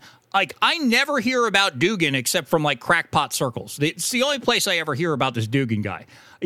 I understand that, like, Spencer married his translator or something, but, like, I read Fourth Political Theory. It's not a groundbreaking intellectual work. He's not a big deal in Russia, as a matter of fact. People in Western media call him Putin's brain, which is obnoxious. It's not true, There's no, Russian media is not like Dugin. They don't do this. This is a Western phenomenon. How do you know that it's not true, though? Like, how do you know that he has no influence in the Kremlin? Because if he had influence, you'd hear about it. The only place you hear about this is in Western media. They killed his daughter. Yeah, they killed his daughter. Yeah, so the Ukrainians killed his daughter, And so, like, the Ukrainians are running around murdering people. It's not surprising to me that they murder an innocent girl. That's not terribly shocking. No, exactly. So, but it was, again, I'm not saying she's completely, not. She wasn't without influence. But I mean, if they wouldn't go around targeting, because they killed her in a car bomb, did they not? Yeah, they put it. They sounds like a targeted attack. Yeah, they assassinated. Yeah, so I mean, if he doesn't have any influence, why are they going around targeting his family members? I'm not saying that he has no influence. Or are they saying just that being, blood libelous and malicious? Well, I'm saying that Ukraine is backed by the Western media, and the Western media is running around saying Dugin. And so Ukraine goes and does what their paymasters want. That sounds like a pretty reasonable assessment of it to me. Okay, fair enough. And there are, other contemporaries or former peers of yours have gone on about this Bausman guy and what have you. I wanted to see what your take on it. But I guess, if you haven't researched too much into the subject, then. Yeah, the Bausman guy. What I know about Bausman is that that he. I'm hearing from the chat that he runs the Russia Insider website, which is kind of a funny thing because what I know about Russia Insider is that it's not inside Russia. It was like an alt-right gag, and and kind of a misguided one in my view. Because how much should I say about this? Because this was something that basically this was like a bunch of alt-righters started this website and starting acting like they were involved with Russia when they were not, they factually were not. And so, you're basically doing this thing that's feeding into a Western media narrative that the alt-right is some kind of Russian plot, which is just, I don't know why they would do something like that. It doesn't seem like a good strategy to me, but the people who did that were involved in a lot of things I thought were strategically unwise. And so it fits a pattern. No, exactly. And because I'm trying to make heads or tails of it. I don't know entirely. So I figured I'd call and see what you had to think about it. Because again, it seems like, one of those cases of the enemy of my enemy is my friend. We don't know what's going on in this situation. Well, the enemy of my enemy might not be my friend, but he can more accurately be my weapon, right? And so, that's the whole thing with, Biden and the Ukraine Nazis. He's like, he's not friends with those people, but he'll give them weapons to go get themselves killed fighting Russians, right? And so, that's kind of the thing. And so, Russia, their whole cultural narrative is wrapped up in fighting Nazis, right? You can't be a Nazi in Russia. And so, The idea that Russia's, I don't have any information about this, but the guy you're talking about, Bausman, was basically started this website, called it Russia Insider. It was not a Russia Insider type of thing. It was portraying itself as something it was not. And then after he got in legal trouble in the United States, he fled the country and he went to Russia, because Russia's a place where an American fugitive can live without, being caught by American authorities. And so, that doesn't tell me very much in my view. And so that's my take on it. Okay, fair enough. I wanted to get your 2 cents on it, because I'm trying to make heads or tails of it. Yep. All right. Thank you very much for the call, my friend. 217-688-1433 if you'd like to be on the program. And the more you talk, the less I have to, so please do give us a call. Caller, you're on SurrealPolitiks. What can I do for you today? Hi, Chris. Oliver Anthony, have you heard or do you have any thoughts on him being AstroTurf? I think that he said some stupid stuff on Fox News about diversity being our greatest strength. He's been AstroTurf. I've heard about this, that whatever he received promotional assistance from people who are politically interested. If there's anything you could do to cut down on your background noise, I'll appreciate it, buddy. You got your audio's bad. Thanks. Yep. The idea that it's AstroTurf is just nonsense. It's people who don't understand the music industry and who are conspiratorial and probably jealous. They're saying that because, somebody who basically helped him promote the song was a fan of Ron DeSantis and there was money spent, that this is, some manufactured thing. And, that's a bunch of nonsense, because you can't manufacture what happened with rich men north of Richmond, okay? I had never heard anybody whose opinion I valued say anything about this guy. I saw the song when somebody tweeted it at me, and I was like, wow, that's awesome. And I imagine that's what happened with the millions of people who listened to the thing and were like, this is great, okay? And so, the fact that he received promotional assistance from people with money is business. That's how music works. I wish that somebody with money would help me out. Some people do, and so if somebody goes and pays me somebody gives me a bunch of money and then I go buy some advertisements or something, it doesn't mean that my podcast is manufactured by some kind of conning plot. It just means that I receive promotional assistance. It's the same thing with him. And of course, after this happens, subsequent to all these people who are just complete, I'm sorry, I shouldn't call them complete idiots, but that's my impulse, frankly. There's people in this thing who find out that, he got a couple of bucks from some DeSantis backer and it's oh, he's a plot. They start bashing the guy. And then after they're bashing the guy, then he goes on Fox News and says, diversity is our greatest strength. And then they're like, see, I told you so. And I'm like, no, I told you so. You go and you attack the guy and he throws you under the bus. What did you think was going to happen? So I'm so fed up with that whole entire story, because he's not he's some guy who wrote a song, he was a drunk and he, whatever. So he made a song, the song got popular, he received promotional assistance. There's nothing nefarious going on here. And the fact that, then he's co-opted after the fact to, enter into the popular narratives about, racial unity or whatever. It's of course he is. Of course. What did you think was going to happen? Okay. That's the last part I disagree on. I liked everything you said before that. I didn't hear about the DeSantis thing. I first heard. Are you familiar with Owen Benjamin? The name rings a bell. What's his thing again? Okay. Owen Benjamin. He's been in a bunch of Adam Sandler movies. I mean, he was in Hollywood. He left Hollywood because his agent didn't want to work with him anymore because of certain things he used to talk about and tweet about. So Owen Benjamin right away said, this is AstroTurf. And he said the first line of the song is, I sold my soul. He goes, he's telling you right there, guys. And then Owen Benjamin, he went through the whole song. He's like, this guy, if he really was this blue-collar guy, horrible life, this and that, he wouldn't have sold out so quickly from pressure, that last part you just mentioned. I'm sorry. Say it again.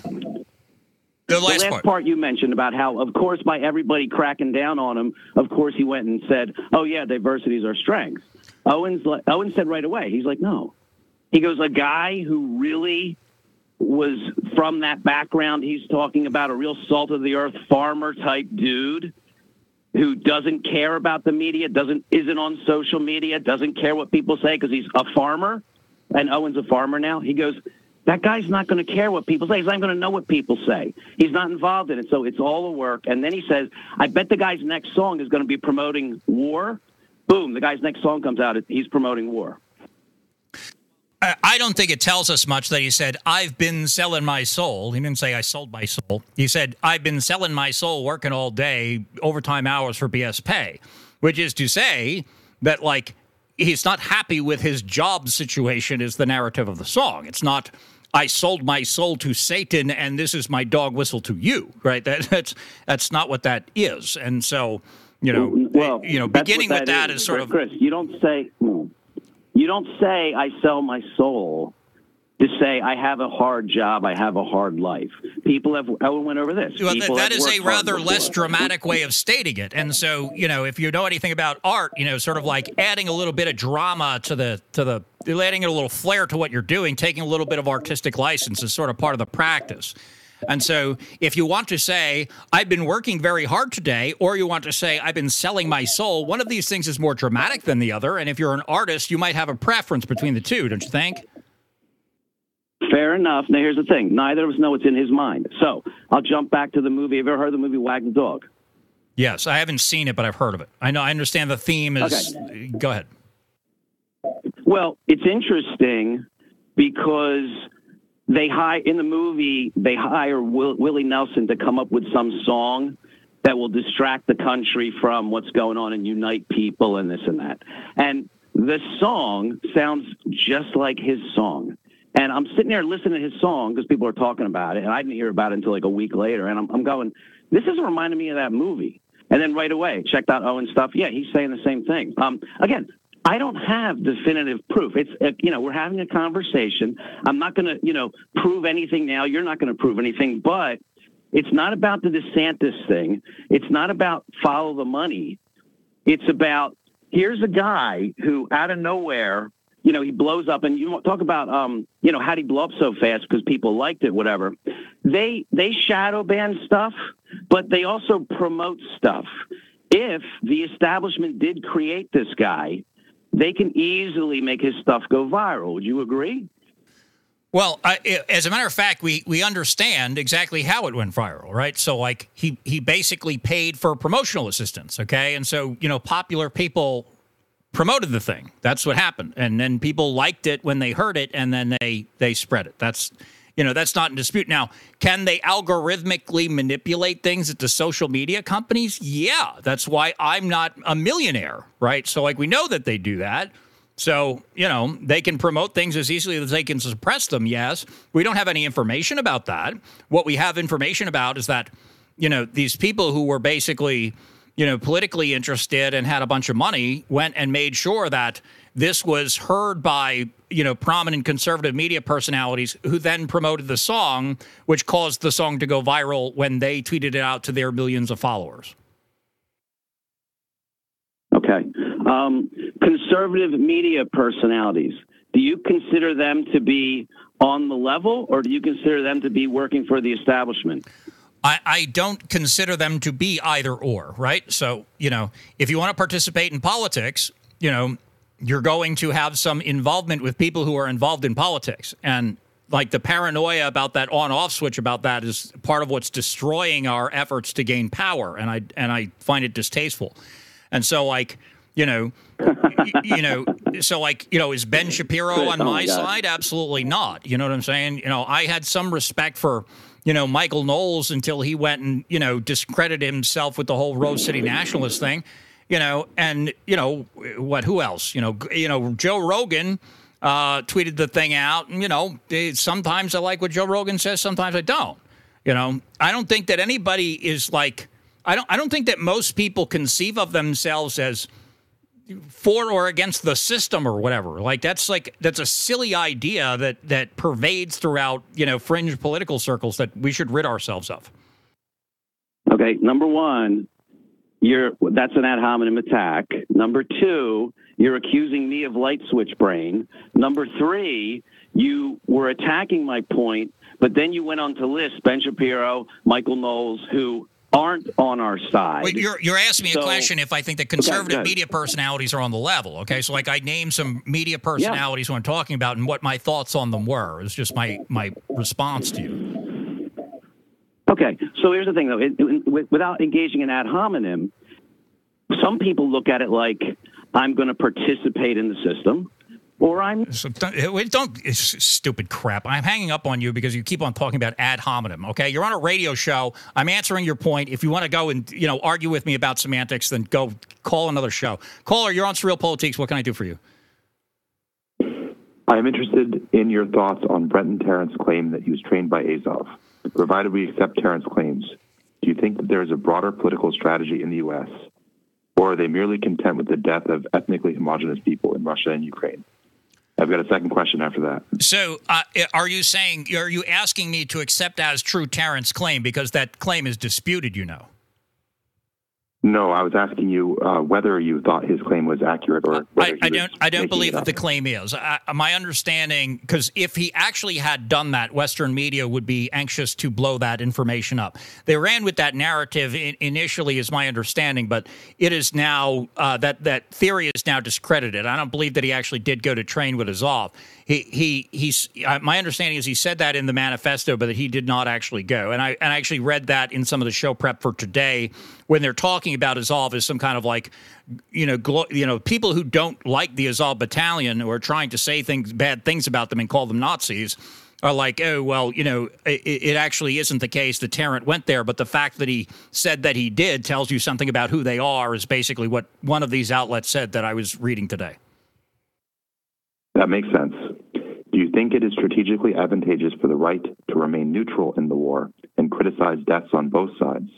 Or is there another perspective the right should be promoting? The right should be unapologetically pro-Russia, anti-Ukraine. That's my view of it. Because the Ukraine thing is a product of the Democrat Party and the U.S. State Department. That's what this is, okay? So, like, all of the stuff, and the people who get mixed up in it and think, like, oh, I should be on Ukraine's side because there's Nazis there.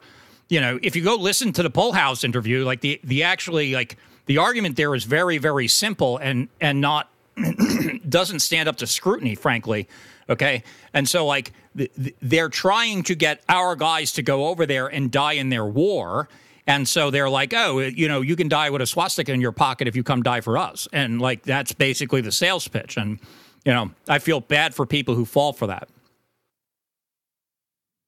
I would be interested in your thoughts on how the right should be pro-Russia and how we should be presenting that.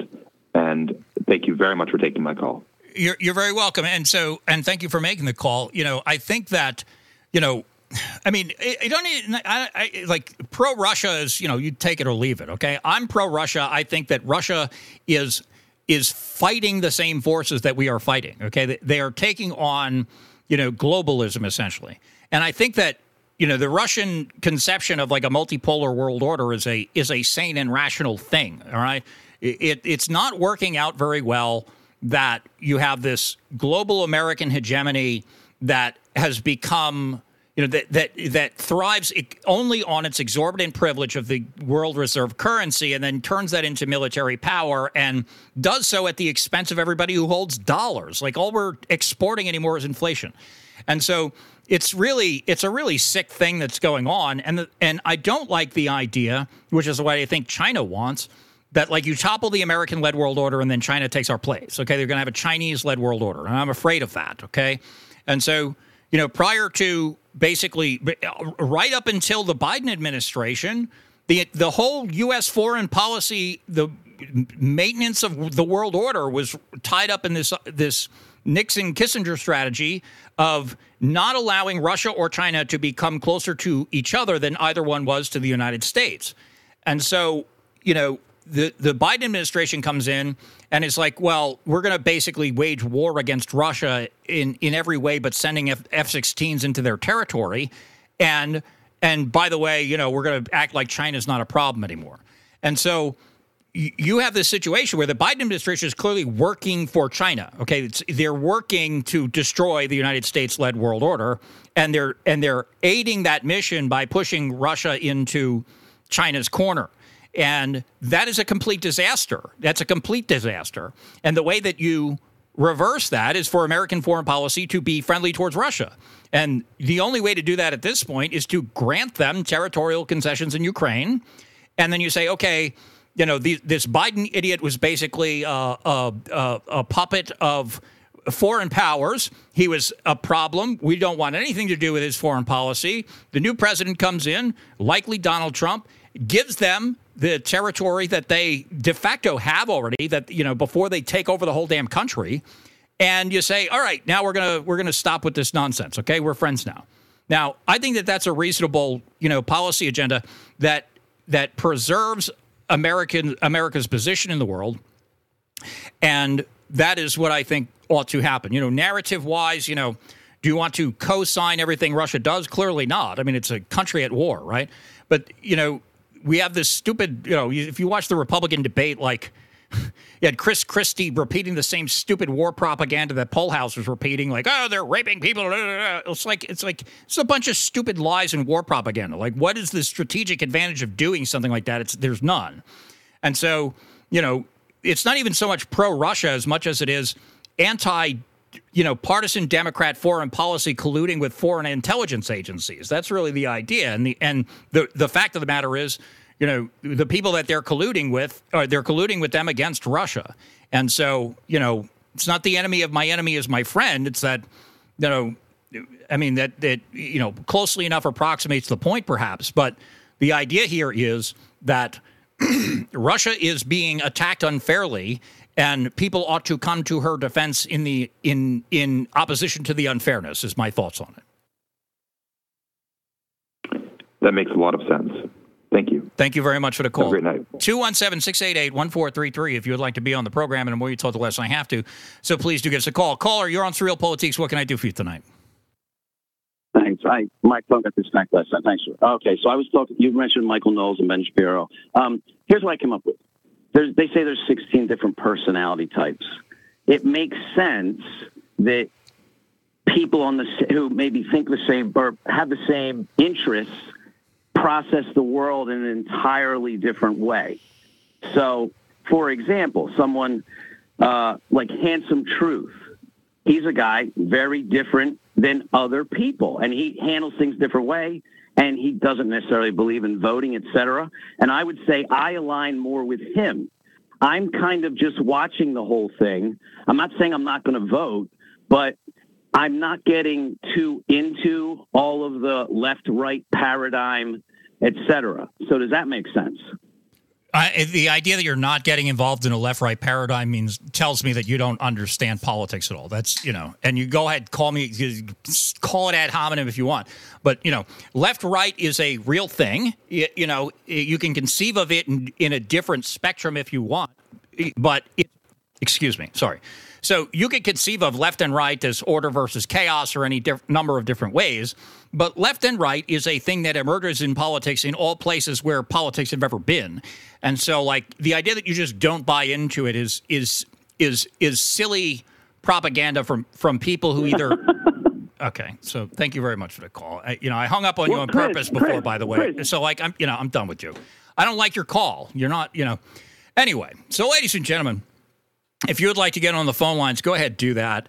217-688-1433 if you'd like to be on the program.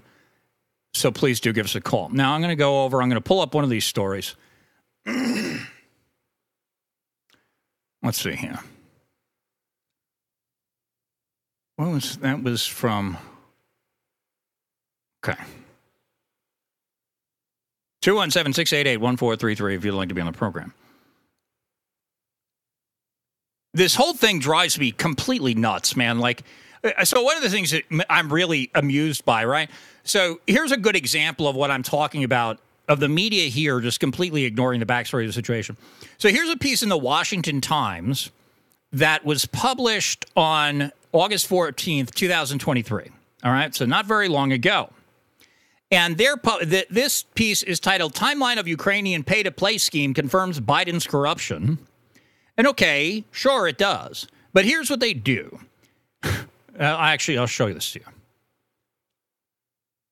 So here's the piece in the Washington Times. Timeline of Ukrainian pay-to-play scheme confirms Biden's corruption. Okay. And they talk about it a little bit, yada, yada, yada. What's the first date? May 12th, 2014. Okay. Why is it beginning in May 12th, 2014? Why? Because the Washington Times does not want to talk about everything that happened prior to May of 2014. Okay. This is a situation where the war party, John McCain included, went over there and waged a coup and violently overthrow the government of Viktor Yanukovych. And they're not going to tell you about that because they're a bunch of lying criminal scum. 217-688-1433. Now, let's go to another story here. Here's another fun one. So this is an old story. This is an old story that I actually had to bring up for another reason somewhere. And if I had more time today, I might have gotten into this in the opening monologue. When I put things, here we go. So this is at Current Events Inquiry. And they say FBI agent accidentally reveals own 8chan posts, attempts to redirect white supremacist rage against Russia. So this was posted on June 17th, 2019. And the unsealing of an application for a search warrant by the federal government on 8chan servers has unintentionally revealed that a federal agent has been trolling the site and attempting to redirect the user's conspiracy theories against the Russian government instead of the CIA or Mossad.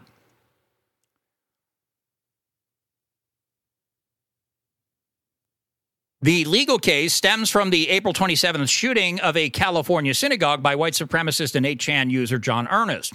The day of the shooting, Earnest is believed to have posted to 8chan a link to an anti-Semitic pastebin manifesto and a not-so-cryptic suggestion that he was about to commit a murderous act of violence to back up his beliefs. In the accompanying affidavit to the search warrant application, FBI Special Agent Michael J. Rodd requests the, quote, IP address and metadata information about Earnest's original posting and the postings of all the individuals who responded to the subject posting and or commented about it. Additionally, agents seek information about any other posting coming from the IP address used by Earnest to post the subject posting.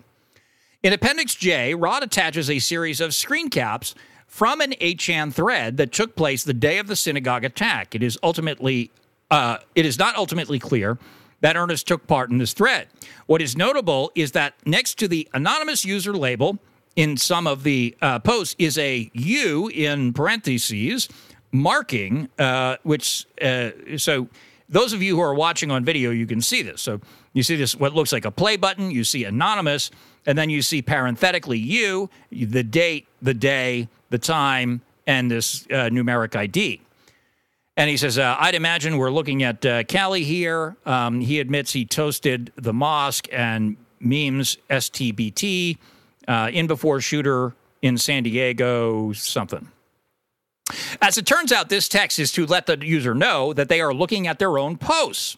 This means that Special Agent Rodd inadvertently exposed himself as 8chan user ID 8F4812 by including these screenshots as his supporting exhibit.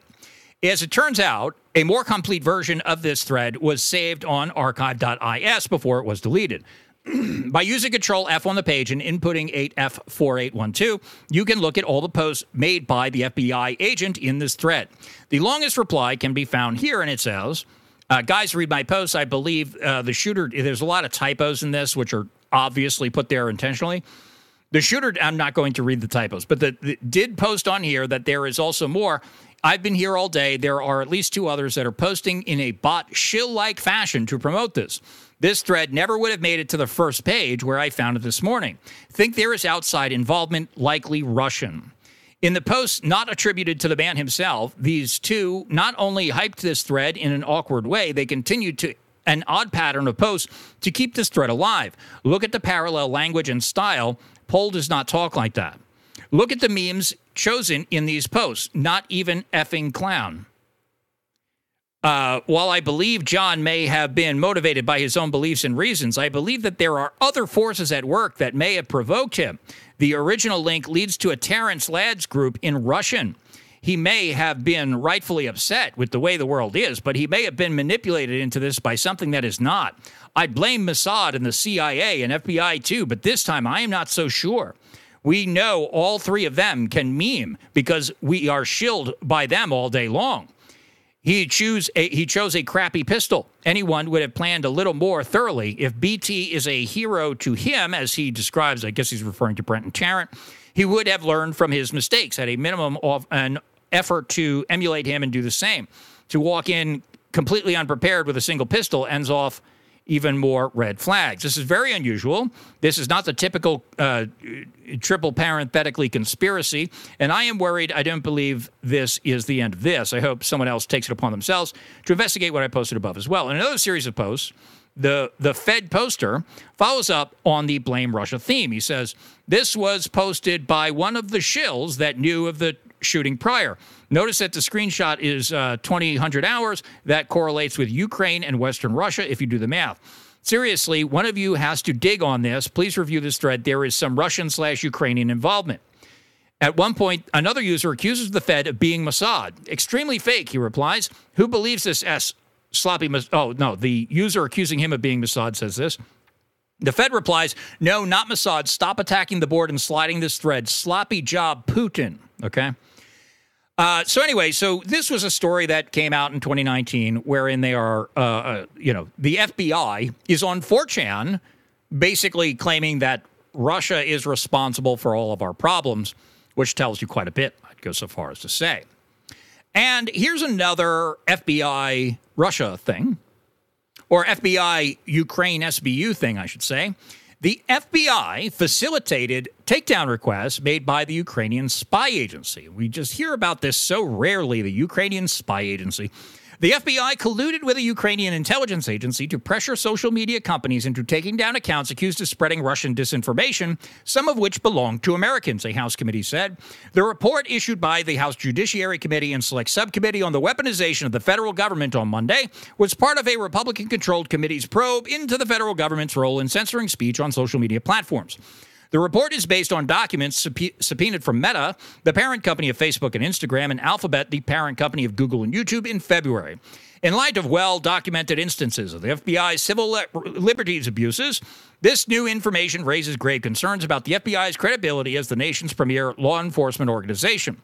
It alleges that the FBI violated the First Amendment rights of Americans and potentially undermined our own national security. The committee found that following Russia's invasion of Ukraine, the Security Service of Ukraine, or SBU, enlisted the FBI in support of an effort to combat the spread of Russian disinformation on social media.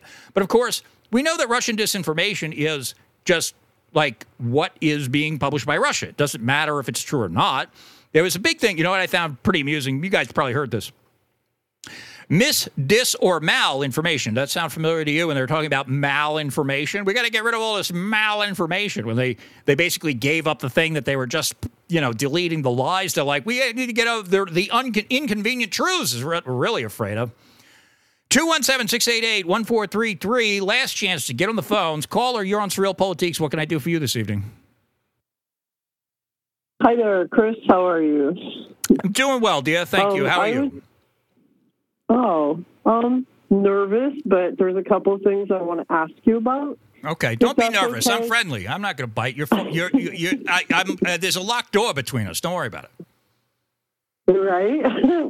All right. So the first thing I wanted to ask you was what you thought about third positionism. Like instead of the right-left thing of like a third party. Like, what do you think about that? So I think that there's a difference between third position and third party to begin with. Okay, so I think that the idea of third positionism is born out of some misguided conceptions of what it means to be right wing. Okay, so like the idea that the right is like some kind of involved in some kind of free market orthodoxy is a libertarian plot to destroy the United States. Okay, so like if you read like Russell Kirk or Edmund Burke, who are, these are thought leaders of conservatism now dead for a long time. These guys were not of the opinion that, you got to run a transnational criminal enterprise just because you filed papers with the FTC. Okay. Like, that's nonsense. If you're destroying the country, the government's supposed to stop you, and it's a right-wing thing to do that. And so, like, I think that when we talk about, I think that a lot of people are trying to talk about something other than the left-right paradigm. This is what it's born of. They think that the right can't intervene in the market because they're ideologically opposed to it, and that the left intervenes in the market for, gays and non-whites or something. And so, like, they're like, we need something other than that. Well, the left intervenes in the market using the state because the state is the most powerful weapon that they have to destroy the country, right? So, like, they're trying to wreck the country. They're trying to destroy everything that is decent and holy.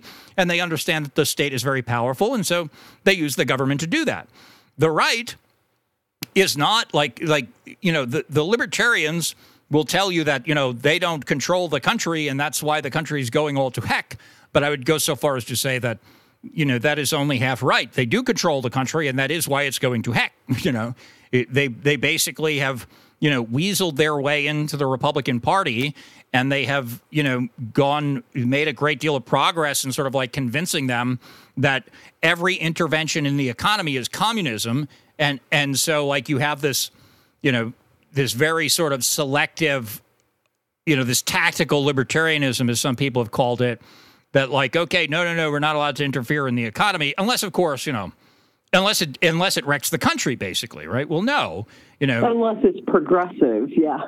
But I mean, even in the Republican Party, like the Republican Party, will intervene in the economy in like stupid ways to try to like compete with the Democrats, right? So and they do stupid things like this, and it's like, well, no, like, you can organize things in like you can organize economic policy.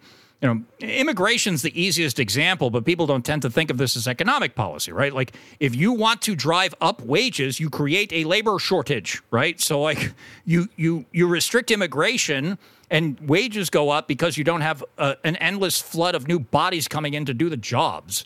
It doesn't take a genius to figure this out. And so, but you can also do things like, subsidies for, families or whatever. I mean, there's any number of things that you could do. And they don't do these things. And they say, oh, well, the Democrats go and basically wreck the country with all their stupid economic policies. And the Republicans come in there and they're like, oh, wow, if only we had enough power to repeal the things the Democrats did. Sorry, we don't. And so I guess we're just going to, we become the new guardians of the prior revolution. And that's what conservative comes on to mean. They did have the power to do that when Trump was in office. Well, just as a factual matter, they actually didn't. So, like, John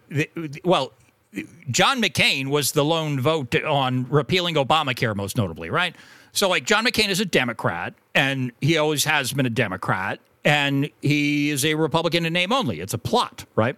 And so, when they come in there and they have 51 votes in the Senate, or they have, a bare minimum, whatever, and John McCain votes against it, then they lose. And so that's what happens when, people who think they're too cool for the Republican Party and don't participate in politics, the people who they don't like get to control the government, right? And so that's what happened. Yeah. Well, so the other thing I wanted to ask you about, because this whole Russia-Ukraine thing is kind of confusing to somebody, I'm not as smart as you guys or as geopolitically, savvy. But I don't know if you've heard of a guy named Jan Lempres, I think is how you say his name. He's from South Africa, or he was a Rhodesian, and he does a podcast, History Reviewed channel. But he just did a talk.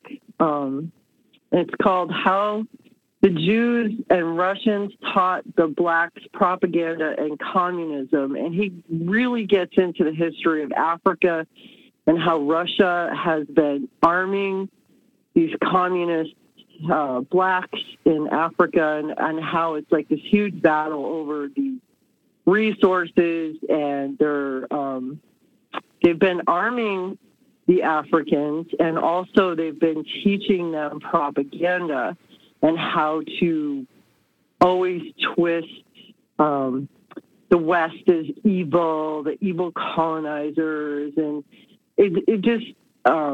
And I remember a long time ago too, hearing that China was very good at propaganda as well. But Africa is a huge kind of like a point of everything, like, because whoever controls Africa, I remember hearing the breakdown of it once, because you need the stuff that's in Africa to make the chrome, which is what you need to make a lot of important things. I don't remember everything, but super important things. And you can only get the ingredients for it in Africa.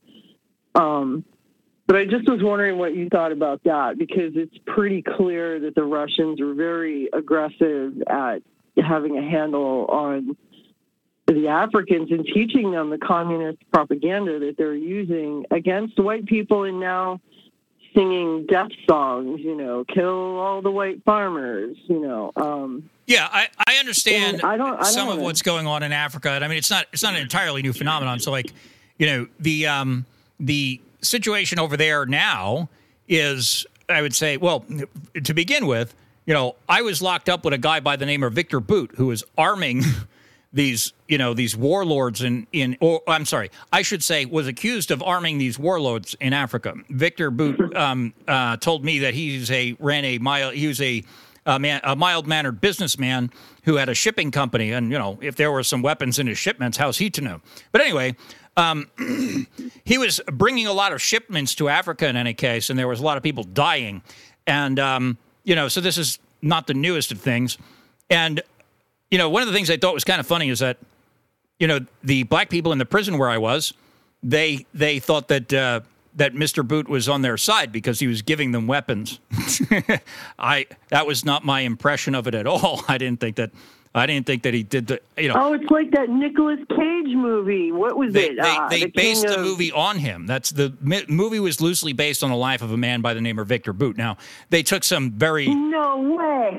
yeah. That was the movie. That was the movie it was about. Now the movie was like the movie departed from even the accusations against Mr. Boot dramatically. I mean, the Nicolas Cage played a Ukrainian Jew who lived in like New York. So like Victor Boot, to the best of my knowledge, never came to the United States until he was arrested, and he was not a Jew and not a Ukrainian. But just gives you an idea how far they veered from the story. But the idea behind it was that he was that was the theme of the movie, was the life of Victor Boot in any case. And so I was locked up with that guy, and when you go and you give these people weapons, it's not because you're trying to help them. Let's just understand that. Now you go and you teach them communism. Going and teaching people communism is not something that you do to help them, right? That's a way of destroying those people. And so, it's a way of destroying the Boer, of destroying South Africa. And they're shipping those people over here by the ton, like thousands and thousands and thousands. They're coming here. And they have the same mentality. They have the same everything. They view us the same way they view the South Africans. So I have a hard time, and I read the book, the one by Thomas Goodrich. I'm nervous; I can't think of it. And it's like Hellstorm,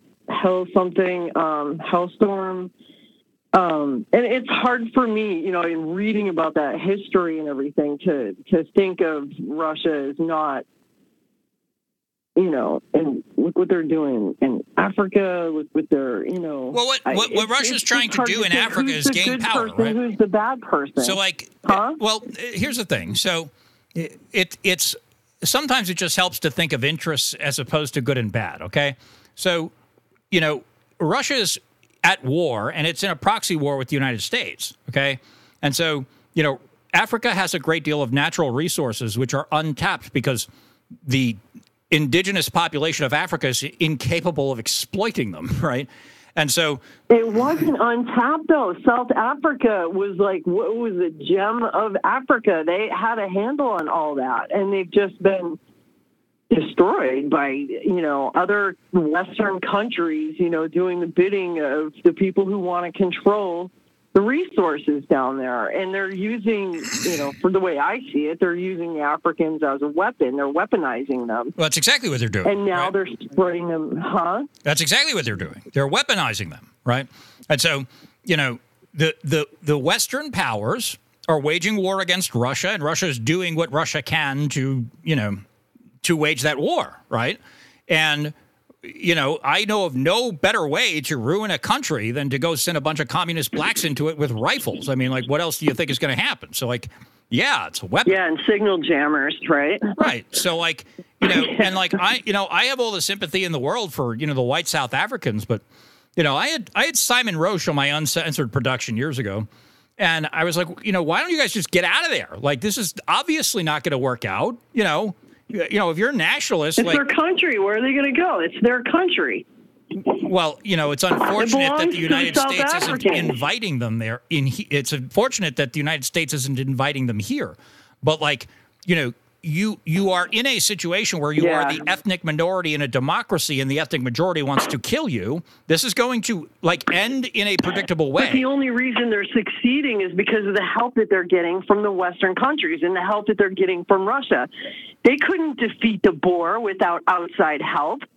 How did South Africa get formed in the first place? Because the whole entire point of the enterprise is that, So, like, but the Russia's involvement in this is, kind of Russia's been involved. The Soviet Union was involved over there to various extents, but, like, the current situation that you're talking about with Russia is a relatively recent phenomenon, as you say. Western powers basically toppled the apartheid regime, right? And so once that happened, it's game over, okay? So, like, once you do that, you are an ethnic minority in a democratically elected government. What did you think is going to happen, right? So, like, whatever I'm not saying that these people don't have rights to their property or whatever, but, like, what's going to happen. It's actually a predictable consequence. So what can they do? None of the countries will take them as refugees because they're white people, so they're not allowed refugee status. So what are they supposed to do? Well, I think that they have to work on that. I think we should be sending troops over there. I don't know that that's. Why would we want to go fight a war in Africa? I can. The idea that we would go send troops over there to help them, but we wouldn't accept them as refugees. I think that you'd get them to accept immigration before they'd accept war on behalf of white South Africans. And so, I don't imagine that it's impossible for them to get to some other country.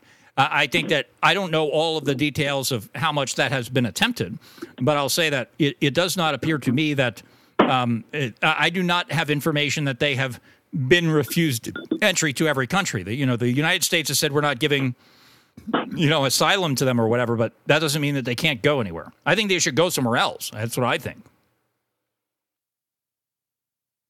Yeah, it's just the whole, the thing with Russia, because I get it, like, no more brother wars, right? Like, they're the same people as us, but they're also like us, where their government is controlled by foreign entities, I don't know that that's so much the case in Russia as it is other places. I mean, look, every political situation has influences that are numerous, and, like, Russia's no different in that. Okay, so, like, the idea that that Russia is, I don't know, in the same position as the United States with regards to, say, globalist international clique influence, I actually don't believe that's the case. Which is why I'm pro-Russia, right? Vladimir Putin cares about the well-being of Russia. And that's an unusual thing, on the world stage. That's what they call nationalism, right? And so, right.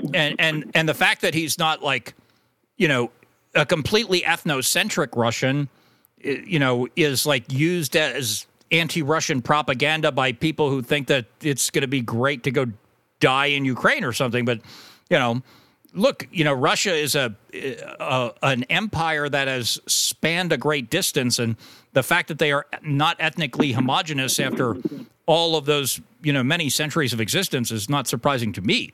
And so, like, they're dealing with the situation that they are met with, and they have Russia, for the most part, has a a fairly, it's not an entirely homogenous culture, but you have to be a Russian, and if you are of another ethnicity, you are of another religion. It doesn't mean that you get to abandon Russian culture and hate the Russian state and wage revolution against them like you do in the United States. It's a different phenomenon. Right. So, well, the United States used to be like that too. Like we had different kinds of people, but they still were not allowed to like upend our whole society, like they are now. Given carte blanche to kind of do whatever they want. But that has to do with who's in the majority, right? Yeah, interestingly, it's being pointed out to me in the chat, something I've heard before, that some Boers have already settled in Russia. So, like, people talk about, Russia going over there and stirring up things in Africa. Okay, they probably are, but they're also, they're also making themselves a place of asylum for the Boers and for Americans, right? We just talked before about some guy who, is basically being persecuted in the United States and fled to Russia. And so, Yeah, I heard about that. Right. And so, in any case, dear, it's now 11:35, and so I'm going to end this show. But it's been a pleasure speaking to you, and I hope that you'll call in again. You too, man. Have a good night. Thank you very much, dear. All right, ladies and gentlemen, we do this every Monday at 9:30. Or at least we will until you stop paying me. Maybe if you're watching on one of these video streaming platforms or you're watching somewhere else, or maybe you download the podcast, go ahead, express approval. Like the Odyssey guys, you guys haven't hit that fire button. Like half of you have because you're a bunch of lazy people. Oh, I should probably do this. Speaking of people who aren't lazy, Tom sends $14.33, and he says, $14.33, never lose hope. Well, no promises. I might just lose hope if you guys don't pay me. So go over to SurrealPolitiks.com/donate, and then you'll find where my Cash App is. That's Edgy Chris. You can send me Cash App. You'll find all my Bitcoin and my Monero and all of those QR codes not the QR codes, but the keys. Should I put the QR codes there? Will that make you pay me more money? Whatever I need to do to get the money, I'll do it. GiveSendGo.com/SPM. You can become a member, SurrealPolitiks.com/join. That'd be a great idea. Mondays we do a members only show, and I'm looking forward to seeing you all there. We do like a live video chat, and you're all welcome to come join me. That'd be a great idea. And what do you call it? On Friday I do an uncensored production, and you know how to find it. ChristopherCantwell.net/subscribe will get you on my mailing list, and you should do that, and all those things. And then you buy T-shirts at SurrealPolitiks.com/shop. All those things are great, and it helps the show keep going. You can become a certified AI expert. SurrealPolitiks.com/AI expert. Go look at that. There's a class, $249. Great idea. It's one of my advertisements. You can find out more there. See you soon.